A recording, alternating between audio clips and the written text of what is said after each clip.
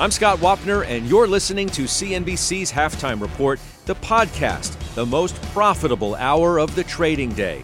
We record this live weekdays at 12 Eastern. Listen in.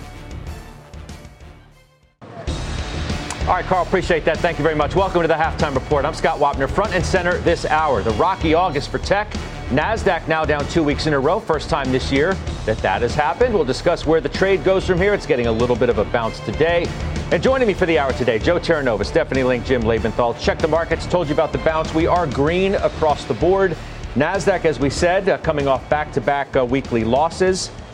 We are getting a little bit of a bounce. Stocks were on track, Joe, for their fourth negative day in 5. And we're going to ask ourselves, is the pullback that we've seen in the NASDAQ enough? Is it done? Well, first of all, welcome back. I'm glad you're back because the market's rallying. While you were gone, the market didn't do nothing but correct. So NASDAQ goes down 2 weeks in a row. Right. It's good to have you back. I think it's getting close, in particular for technology. Semiconductors, obviously, with NVIDIA, with the analyst note today, is getting a nice, strong bounce-back recovery. But, over the last couple of weeks, I've heard from so many people that, yes, in fact, the rally can continue without the participation of mega caps and technologies. Unfortunately, statistically, that's not actually what's unfolded when you see names like Microsoft down 5% month to date, Apple down 7% month to date, and see the semiconductors down just as much. So it's good to have the return once again of semiconductors today. I certainly would not be selling expecting a more significant correction. Is there prudence in waiting for what the earnings are going to be for NVIDIA? Yeah, I think so. I think if you have a position, you kind of sit with it, you wait to hear what's going to go on. But we've done a lot of damage. And the last point on all of that is just think of where price was when you left relative to the 200-day moving average.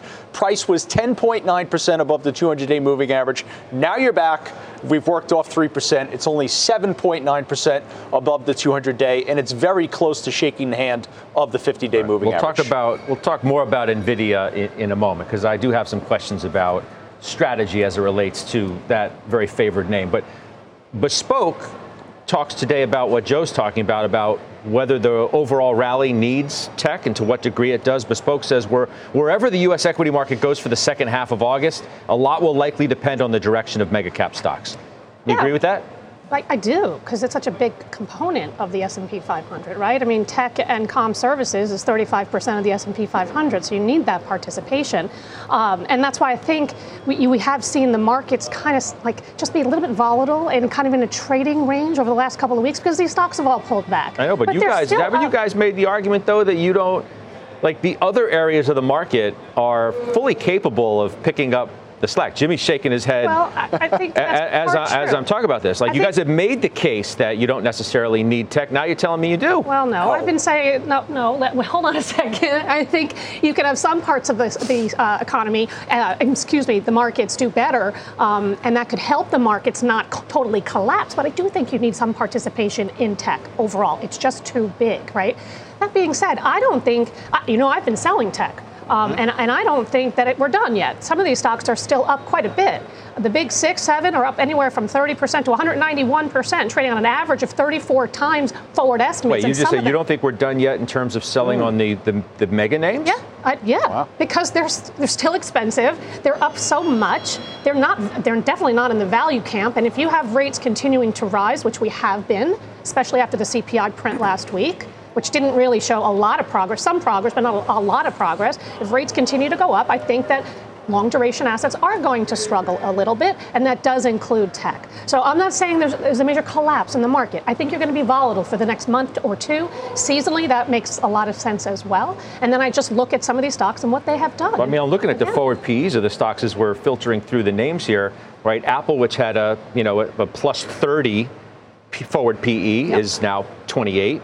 NVIDIA, for example, which was at 62.5 in May, is now down to 46.5. What are you getting at Apple in terms of total earnings growth and revenue growth? You had iPhones down 2%. Fine, I'll give you services. That was actually really the bright spot at 8%. That's only 25% of their business. Yeah, I know, but so 28 times for that kind of growth, Scott, is not attractive to me.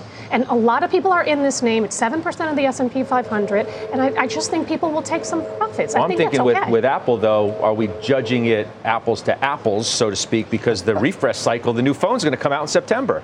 that's the quarter that matters more than anything if you're going to watch the iPhone metrics, right? Well, maybe if the stock pulls back another 10%, I might take a look at it at that point, right? But I'm not doing it now because I don't think 28 times is really that attractive. The one name that I have been buying, it's not the big seven, is Fortinet. While you were away, the stock got clocked, down 25% on that Friday when it reported. It is kind of making its way back, but this is a $280 billion total addressable market. They're gaining market share. They're growing revenues at 20%.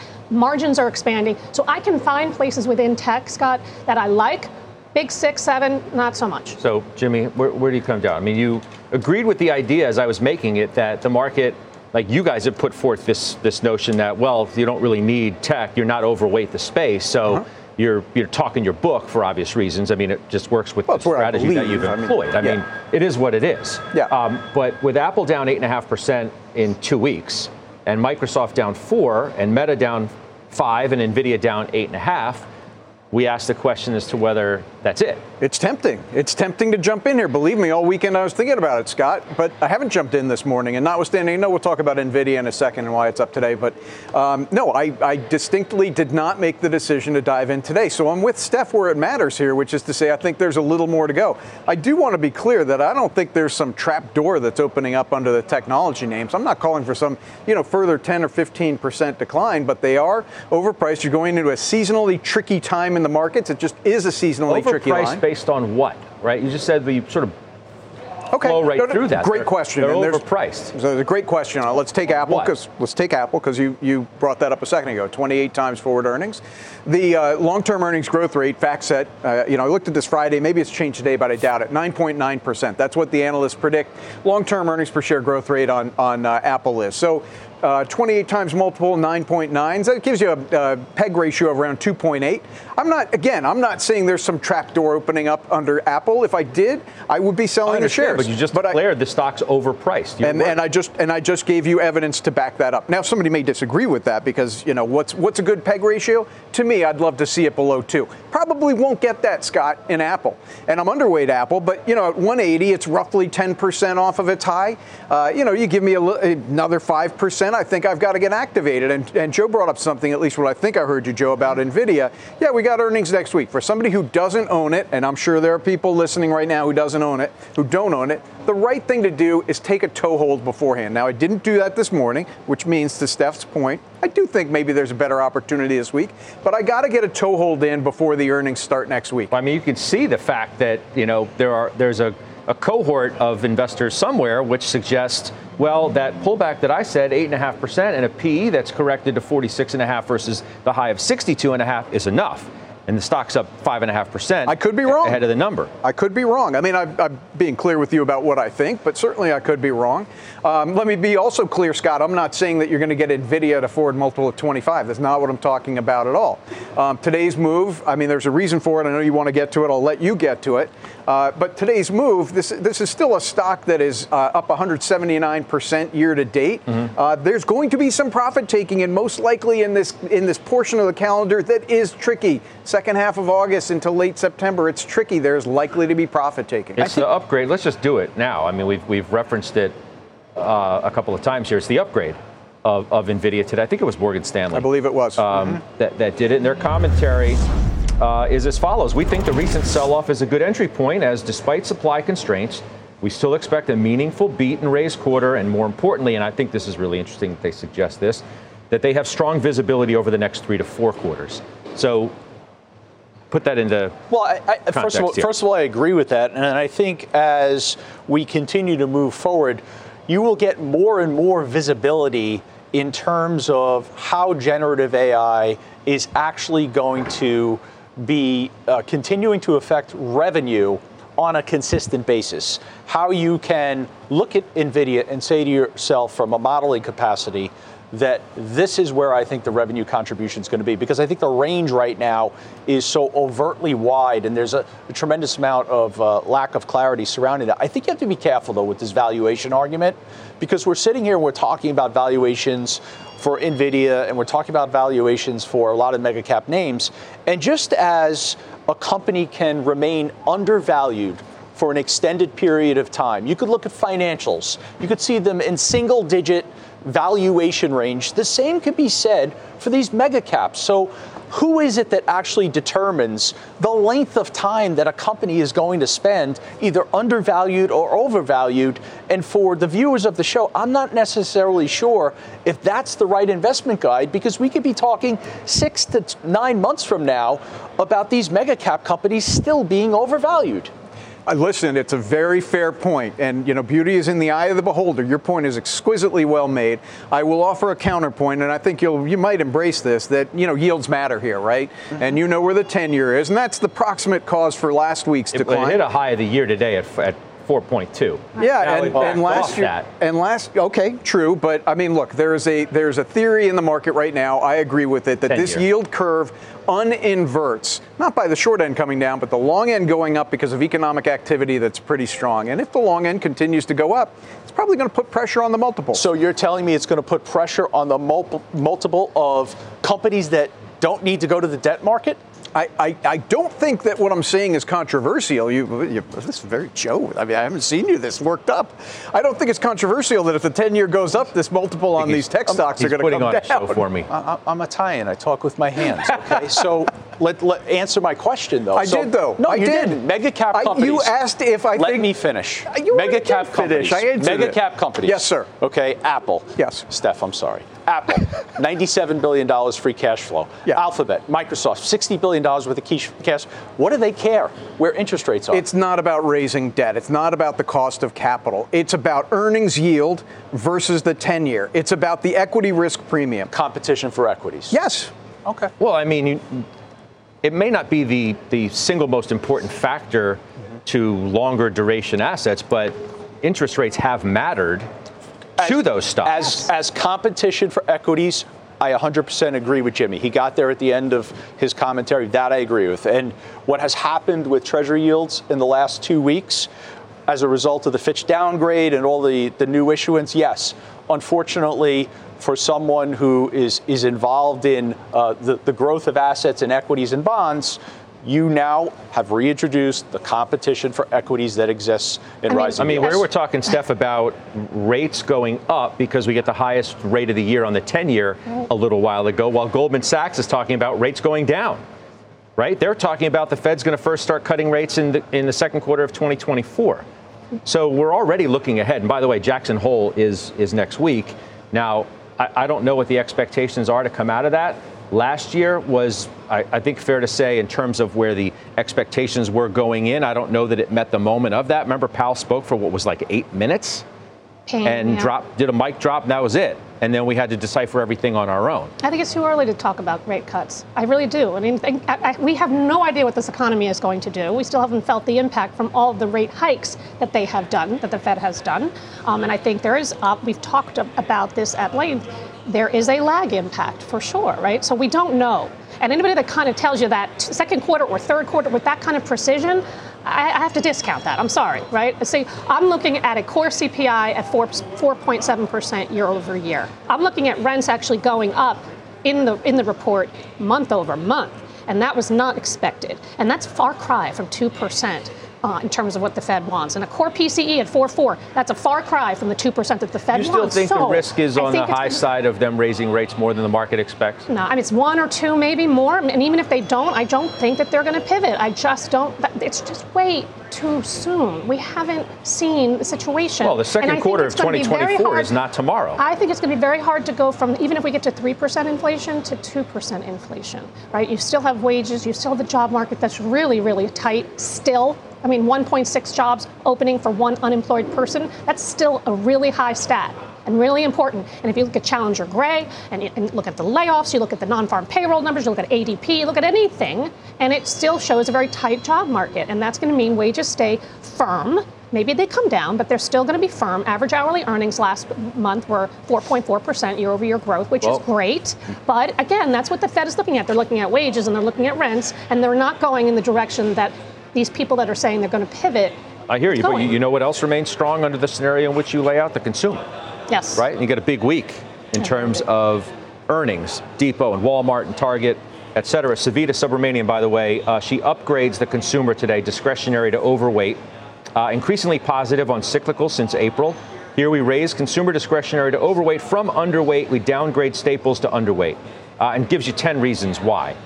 We don't need to go through all 10, but Steph, you do own Home Depot, you do own Target, so you do have a dog in this fight. I do. I have a lot of dogs. I'm overweight the consumer for everything I just said about jobs and wages and even consumer confidence, right? And so I think the consumer has remained resilient, and I think you will see good results. Not great.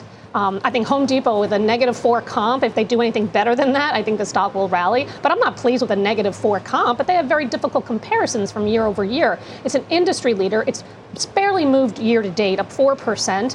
They have very strong execution, market share. It's blue chip on sale, and that's what you know I do. I do number one or number two in any given industry, and if it gets hit really hard for whatever reason, and I think there could be a recovery, I think that's the case. Operating margins 14 to 14.3%. I think they could lift that low end at 14%, and that might actually rally the stock too. And if it doesn't, and the stock trades off like it usually does, I will buy more. Target is a different animal. I mean, this is really a work in progress, and the options market is pricing at a 7% move one way or the other, so that's a little scary. But the stock is down 26% from its highs. It's down 12.5% year to date, trades at 16 times forward. I think we know that they have struggles. I think we know they have theft, and they have to deal with it. We know that they have high inventories, but those inventories are coming down. They were down 16% last quarter. I think they're going to be down again. And eventually, I think the operating margin story can correct throughout this year into next, as they work down those inventories and they actually get the right assortment and mix into the stores. So have you taken your own expectations down on where Target can go like Barclays has? Because today they dropped the price target to 142 from 163. Sure. They reiterated as equal weight. I mean, they don't love it right here. And even if you're in it, they say, obviously have a bit more muted expectations than you might have had previously. Well, that's the one I have the lowest, not conviction, but expectations, right? Because of all the things I just said, they have a lot of problems that they have to fix. But I do like this management team. I think they can fix it, and I think not a lot has to go right for the stock to work. TJX also reports this week. That's kind of the sleeper. By the way, it always trades crappy around the quarter too. But that one, if it does trade down, they're benefiting from all of this excess inventory. They're gaining market share. They have pricing power, and they have better upside to gross margins. I think, by the way, all three of these have upside to margins because freight costs have come down because supply chains are actually getting better. They're not perfect, but I think they can get better. Jimmy, you got Depot too. Yeah, so Home Depot, you look at any period other than the last year, it's been a strong outperformer. I'm not going to lay a claim on this particular quarter. I have no reason to think it's going to be particularly good or bad. But I will state emphatically that I think its long-term track record is going to remain intact. You do see green shoots in the housing markets. Now, where this could fall flat on its face is if you get what you were talking about, Scott, higher interest rates. If the Fed continues to raise interest rates because inflation doesn't abate, mortgage rates at around 7%, somehow the housing market is finding its footing on this, and you're getting those green shoots which are taking hold. It's helping Home Depot. But if you keep going higher on mortgage rates, that's where this runs into a problem. Frankly, I do think inflation is going to come down, and the Fed, I don't know if they're going to cut. I have no idea. Let's see what inflation does. Well, they're eventually going to cut. Sure, but honestly, I have no idea. I mean, I can't even parry with you on this. I have no idea when. Let's see what the next 3 months of inflation looks like. But as long as they don't keep raising, Home Depot should be in a good spot. Well, new home sales are actually at the best levels since last March. It has to be. Nobody wants to sell, right? But they're very, very true. But that's one positive at least. And if you're not leaving your home, you're going to refresh your home, right? You're going to actually make home improvements. And so you can make a case that they can continue to do well and gain market share, especially on the pro side. And again, I go back to supply chain. That was a really big problem and a really big headwind for many of these companies. Yeah, but unless you think that the great home improvement cycle that raged during the pandemic, when people were fixing up their homes and spending money that way, that has now turned. No, I mean, they have tough comparisons. They benefited for sure, but we're still 5 million homes short in this country, and we have 5 million millennials that are just entering into the housing market. They're going to need to do something to these homes, and I think that that's a nice tailwind. Joe, you don't own Depot? No, I will. You don't own Target either, right? No, you own TJX though. So, yep, TJX is near a 5-year high. Looks outstanding. Target sold out of it a long time ago. On Home Depot, I don't own it. I could see that we will own it at some point soon in the near term. It probably has the. Why is that? Because it has the strongest entrance of momentum. I know Steph and Jim don't look at that stuff, but just if you're looking at the quantitative nature of it, you haven't seen this type of momentum, which is built since May, since probably the early part of 2021. So you will have a lot of quant funds if Home Depot has a strong report and it maintains above this 3.25 area. I think it'll become attractive.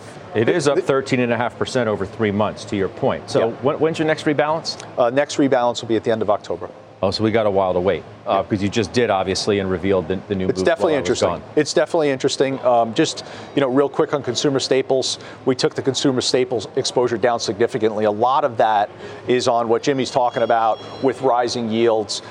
We were sellers of Dollar General, General Mills. We even sold Pepsi, which I struggled with. Pepsi's a great company. And then consumer discretionary, aligning with Stephanie's comments, we took the weighting from 6% up to 16%. We added names like Marriott, Rosstar, Booking Holdings. Services. Yes. Yeah. The services side. You wanted to say, Jimmy? Just on Home Depot, I mean, one thing that's actually a positive setup is they had the lousiest quarter I can remember last quarter. I mean, it was like jaw-dropping. And the stock has rallied, as you've pointed out. Now, Scott, that is the market's way of saying we think they kitchen sinked it last quarter. If they didn't, that could be a short-term problem. But if they have anything that's reasonable in this quarter, I think the market says bright skies ahead. I've got a couple of calls related to retail that I want to get to before we take a break. Costco reiterated his buy. Stiefel price target $5.75. You own Costco. I do. Own Costco. On that. Own Costco for quite some time. Look, it's a consumer staple. The momentum is incredibly strong. I think the balance sheet is incredibly strong. It's a little bit similar to TJX in the type of customer that's visiting Costco relative to some of the other big box retailers. So the comp's a little bit difficult as we approach the upcoming quarter, but it's a name that I could see us maintaining. Ulta Beauty, UBS reiterates the buy. $640 is the price target. Yeah, that's a big upside. Yeah, that's more than 40% upside from here.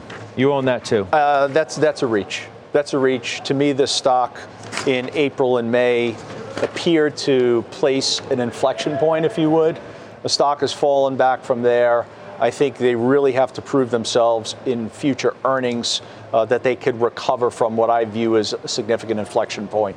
Not enough for just Instagram to be benefiting Ulta. All right. Let's take that break.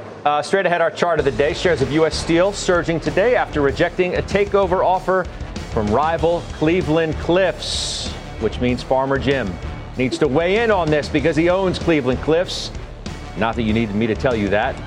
Why he thinks this deal will get done. Get his take after the break.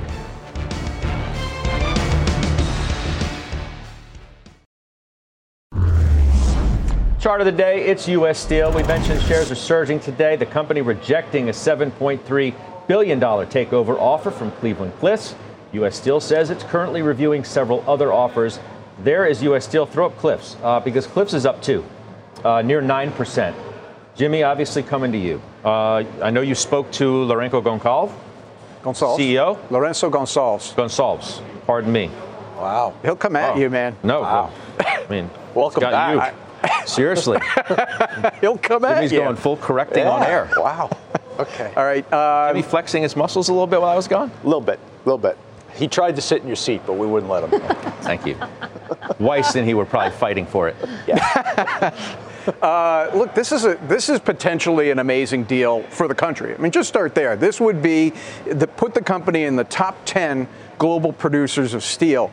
Obviously, everybody looks at this and they go, well, what are the regulators going to say? There's going to be tightness in the market, particularly for automotive. But the question is, how do you look at this geographically from a regulatory point of view? Because steel comes in from everywhere. And, this administration, we know they're pro-union.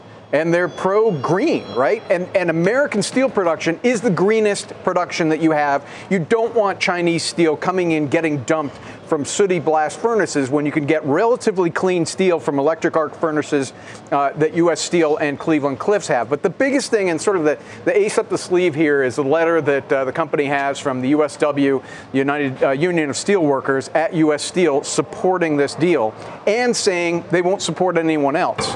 So that's a necessary factor because the union at U.S. Steel can step in the way and preempt any deal that's on the table. They have said in a letter, it's in print, hey, we're behind this and and we're behind nobody else. So if you're looking at it from a regulatory point of view, you got one of the most important unions in the nation saying, we want this. You've got a green outcome here, and you've got a national champion. As far as, pricing concerns and antitrust in the automotive market, I mean, let's bear in mind that it's not just steel, aluminum, other composites, plastics go into autos as well. And again, that geographical, you got to look at this globally because it's a global market, not just a national market. So I do think it will get done. It's not a layup. Well, the CEO thinks it's going to get done, right? He said and a lot's on him. He was on CNBC at 11 and said the deal's going to close. We're going to buy. Yeah. We're going to be able to finish the deal. They're going to have the support of the government. Let me ask you this. Oftentimes in M&A scenarios, you see a proposed acquirer, the stocks sell down, right? The target go way up.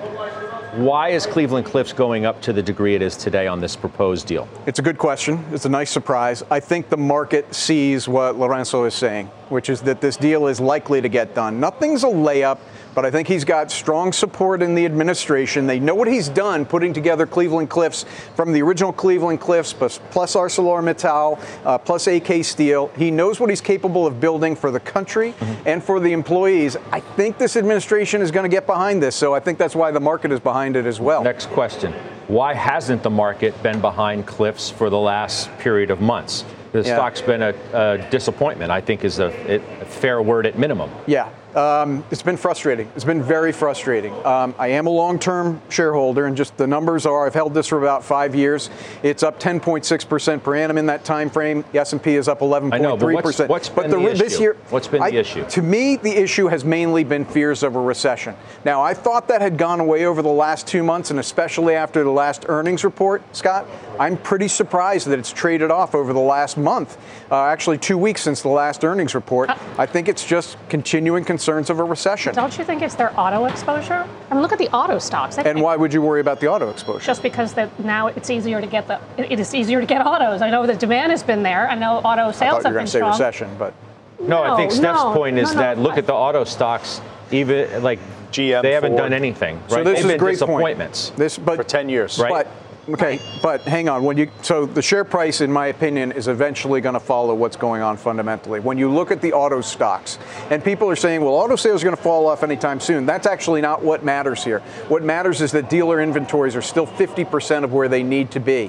And the average age of cars on the road is still way too high. We need new cars, which means, regardless of what sales do, these auto manufacturers are going to be producing autos for the foreseeable future. But then why isn't that reflected in the stocks? I can't answer your question, and I wish I could. I really think it's autos. I really do. I think that's it. Now, look, I think that this deal is really interesting. I don't own it anymore. I made 40% in 2 months, and I took my profits. But I think this combination, if it doesn't have regulatory problems, this is going to be a powerhouse, a behemoth in the industry. Let me say one other. I'm sorry. 40% hot-rolled steel market share, 50% autos exposure, if you want auto exposure. But it's more than that. It's the synergies that we know that this CEO and team can actually create. So I'll have to see where it all shakes out. But I think it's down because of autos. And how do you get past from the regulatory standpoint that this becomes the primary auto supplier in the United States? Because I thought I answered this, but let me say it again, because it's not just the United States that supplies steel to the U.S. automotive industry. There's other companies. I mean, the biggest steel producers in the world are Chinese, Korean, Japanese. But the overwhelming majority comes from U.S. auto suppliers, correct? Yes, but steel is fungible. You can get it from anywhere, Joe. You can. I will say, and Stephanie pointed on this needs to be pointed out. The synergies that they're looking at for this combination are $500 million of cost reductions a year. This is a company that has a track record of under-promising and over-delivering in that regard. Right. They would be buying U.S. Steel at 50% of book value. That's why I think there's synergies. They're pretty big synergies to be had if they get this. So. Bertha Coombs has the headlines for us. Hi, Bertha. Hi, Scott. 6 former Mississippi law officers pleaded guilty to all state charges for torturing and abusing 2 black men earlier this year. Court records show each individual reached a plea agreement that includes prison time ranging from 5 to 30 years. The men include 5 former Rankin County Sheriff's deputies and a police officer. All 6 recently admitted their guilt in a connected federal civil rights case. Maui officials and scientists are warning residents of toxic particles even after the flames are over. Hawaii state toxicologist said it could take weeks or months to clean up the pollutants. These health hazards could have lasting effects on air and drinking water, potentially impacting recovery and the island's tourism-driven economy. And the long-anticipated billionaire brawl appears to be off as Facebook co-founder Mark Zuckerberg dismisses Elon Musk for allegedly delaying the showdown. Zuckerberg posted on Threads that Musk will not confirm a date and says he needs surgery before a fight. The tech titan says it's time to move on. Musk has not responded to the social media blast. To be fair, Scott, even when you have great insurance, it can be hard to get in to see a specialist. So that could be why it's taking so long for Elon Musk. We'll see a response, I'm sure, at some point. I think one can bet on that. Bertha, thank you. Bertha Coombs, straight ahead, big money, big tech. Hedge funds disclosing their latest positions in the tech trade. We're following that money with Leslie Picker, and we're doing it next.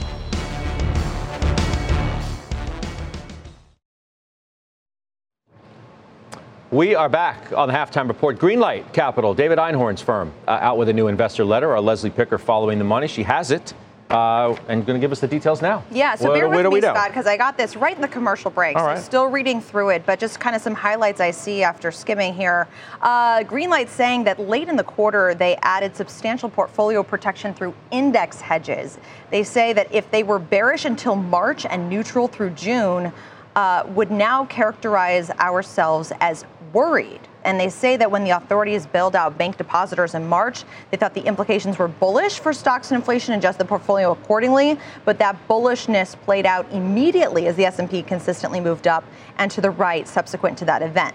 And Greenlight goes on to say that the inflation bullishness has not yet materialized, and recent readings have shown noted deceleration, and the tailwind from higher rents is likely to dissipate, causing core inflation to fall further.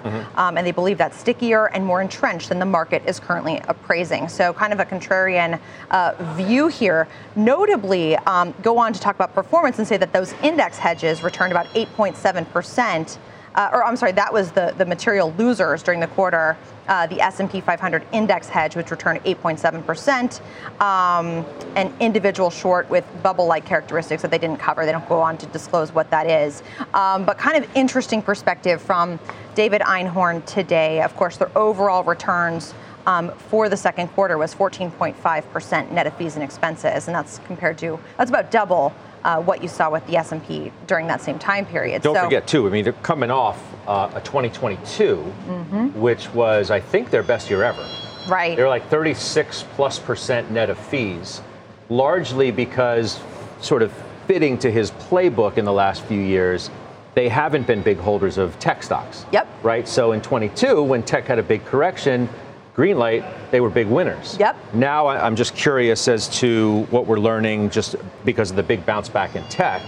Yeah. Traditionally, they haven't been big players, what that's meant to the overall picture. Do we know of anything that he's added of late through this letter? Yeah, I know you haven't had much time to look at it, so I apologize for throwing that to you. But. No, of course.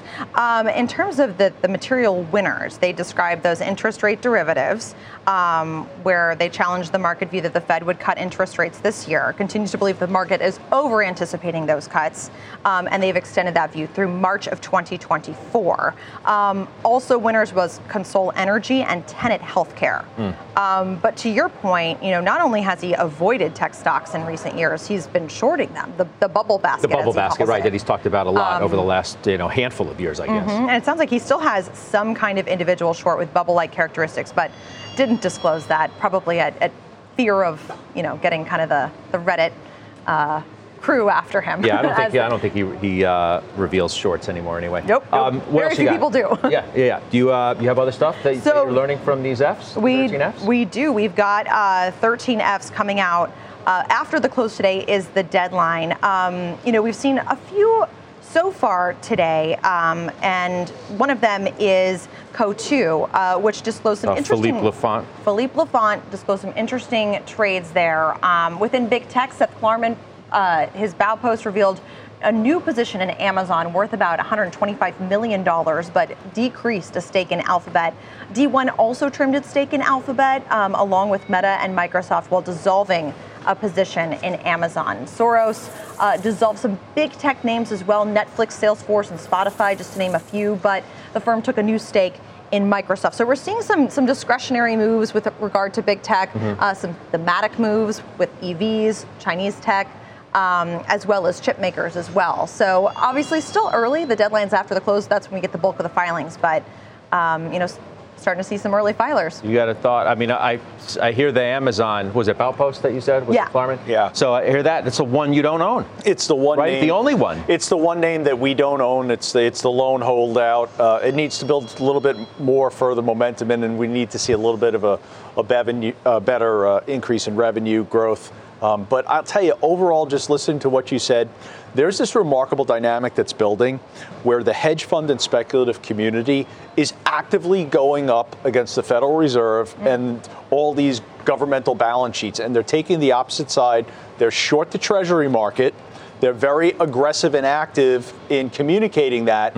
And they're also going up against the asset management industry. The asset management industry is telling clients, extend duration, go long duration right here. So there's this battle that I think has to be resolved in one way or the other. It might be parabolic in its nature by the end of the year, but it's clear hedge funds and speculators, they are short. They're on the other side. Yeah. Right. And don't fight the Fed has always been the adage. They're fighting. They're fighting and they're winning. Fighting. They're winning. All right, good stuff. Les, thanks. Thank you. All right, Leslie Picker.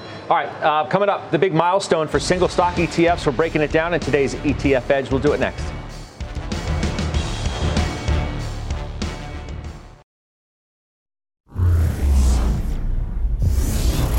Welcome to the ETF Edge portion of the Halftime Report. I'm Courtney Reagan, filling in today for Bob Pisani, celebrating single stock ETFs 1 year later. It's been 1 year now since Granite Shares launched its lineups of bull bear ETFs for names like Tesla and Apple in the U.S. And there's been no shortage of activity in those names, plus NVIDIA, which has ridden the wave of AI enthusiasm in recent months.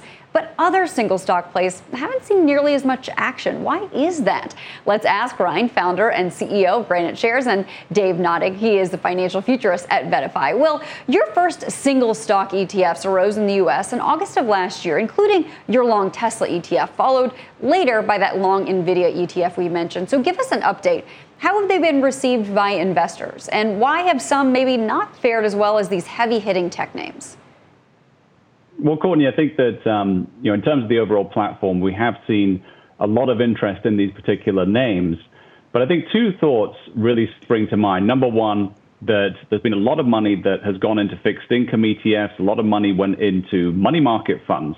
And so there is a amount of money sitting on the sidelines that hasn't been deployed fully into the market, which is affecting equity ETFs just more broadly. And single stocks are in that pack. And secondly, in terms of the products, they're going to be linked to enthusiasm around the stock itself. So if there's a lot of enthusiasm for NVIDIA, then NVDL, we see a lot of interest in that particular stock. If there's enthusiasm for crypto, there's going to be big interest in our Coinbase single stock ETF. And likewise for China tech, for Alibaba, for example. So it's very much like the actual market itself that the demand for these products is going to be intrinsically linked to enthusiasm for the stock itself. That makes a lot of sense. Dave, what's the benefit then of going long or short a stock using an ETF? Well, I like to think of these as a kind of convenience arbitrage. I mean, obviously, there are other ways to express either a super bullish or negative opinion about Tesla. But when you do it in a single stock ETF wrapper, you avoid having to, say, go get margin borrowing to get extra exposure for cash you may not have, or you avoid having to go find a locate for a short, which usually isn't that big a problem. But you do have to have an account that's available for shorting. So for a lot of investors who are perhaps really just playing a little speculation around the edges, these products really do offer a level of convenience. And I would also say they can do it with less sort of hang up around position sizing. Obviously, if you go buy a set of options, you're committing to larger and larger portions of your allocation. Here you can be quite fine-tuned. And I think also importantly, these are trading vehicles. You would not expect hundreds of billions of dollars of assets to flow in. These magnificent seven, if you will, those top stocks that people really want to trade, that's where these are going to always make the most sense. Well, Ryan, Dave Noddick, thank you very much. We'll have plenty more on single stock ETFs, plus gold, Bitcoin, and the big inflation picture. That's all ahead at 1:10 p.m. Eastern, only on etfedge.cnbc.com. Scott, I'm going to send it back over to you. All right, appreciate that, Courtney. Thank you very much. Up next, Mike Santoli. He is here with his midday word. We'll see you in 2 minutes.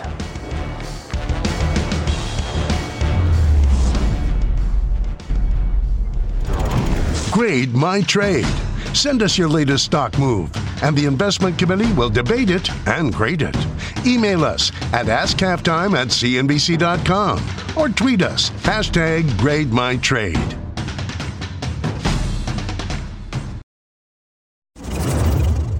All right, we're back. Mike Santoli, our senior markets commentator. It's good to see you again. You too, yeah. So, I'm back. Tech, right? Down the last couple of weeks. You know that it's not going to take much for buyers to come in.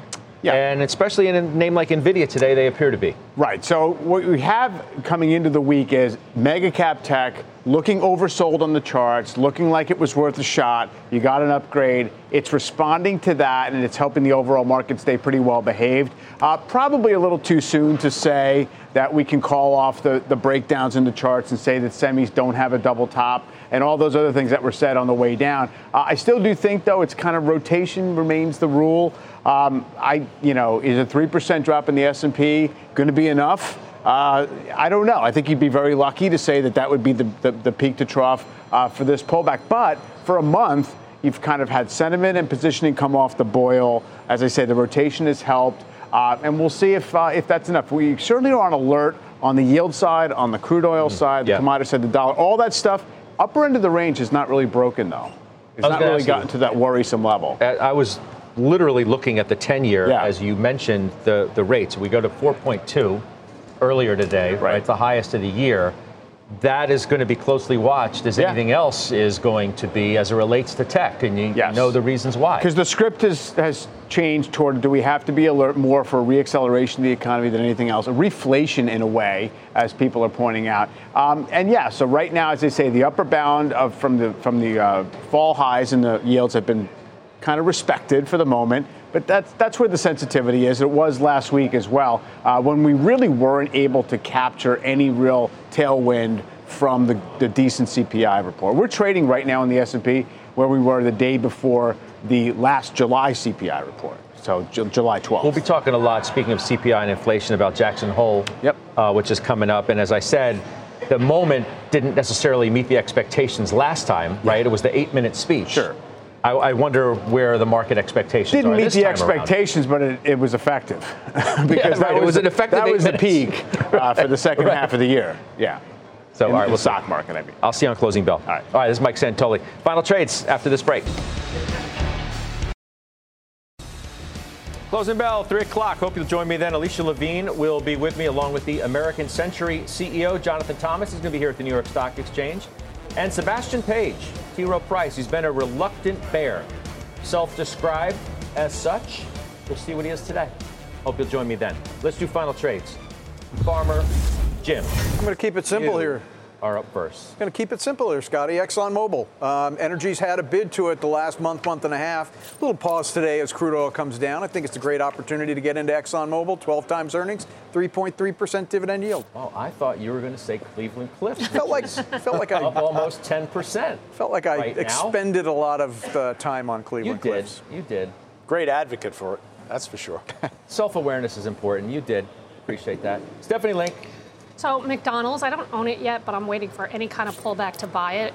They had a great quarter. They beat by 39 cents. Their U.S. same-store sales grew 10.3%. International grew 11.9%. International developed up 14%. 90% of China's business is digital now, which is sort of interesting. And they have been doing a lot of technology innovation in the drive-thrus and all kinds of things. So this is one on my radar screen. Been kind of disappointing, right? Yeah. Stock, it hasn't done all that much. It's expensive. It's 25 times. That's the problem. So I just wanted to pull back, have a bad couple of days, and it's really it's a sleeper, I think, over the next 3 to 5 years based on their technology innovation. All right. MCD, we'll keep watching that. And Jyoti? From the financial sector, Visa. You could also own MasterCard, but both of these names performing incredibly well. New management at Visa. Look how they expanded to the services business. That's going to grow revenue significantly. PayPal, by the way, we didn't even talk about that. Finally, new CEO. New CEO. A lot of work to do. All right. Good stuff. Good being back with all of you. Welcome back. And, of course, you as well. And I'll see you on Closing Bell, 3 o'clock. The exchanges now. You've been listening to CNBC's Halftime Report, the podcast. You can always catch us live weekdays at 12 Eastern, only on CNBC. All opinions expressed by the Halftime Report participants are solely their opinions and do not reflect the opinions of CNBC, NBC Universal, their parent company, or affiliates, and may have been previously disseminated by them on television, radio, internet, or another medium. You should not treat any opinion expressed on this podcast as a specific inducement to make a particular investment or follow a particular strategy, but only as an expression of an opinion. Such opinions are based upon information the Halftime Report participants consider reliable, but neither CNBC nor its affiliates and or subsidiaries warrant its completeness or accuracy, and it should not be relied upon as such. To view the full Halftime Report disclaimer, please visit cnbc.com/Halftime Report disclaimer.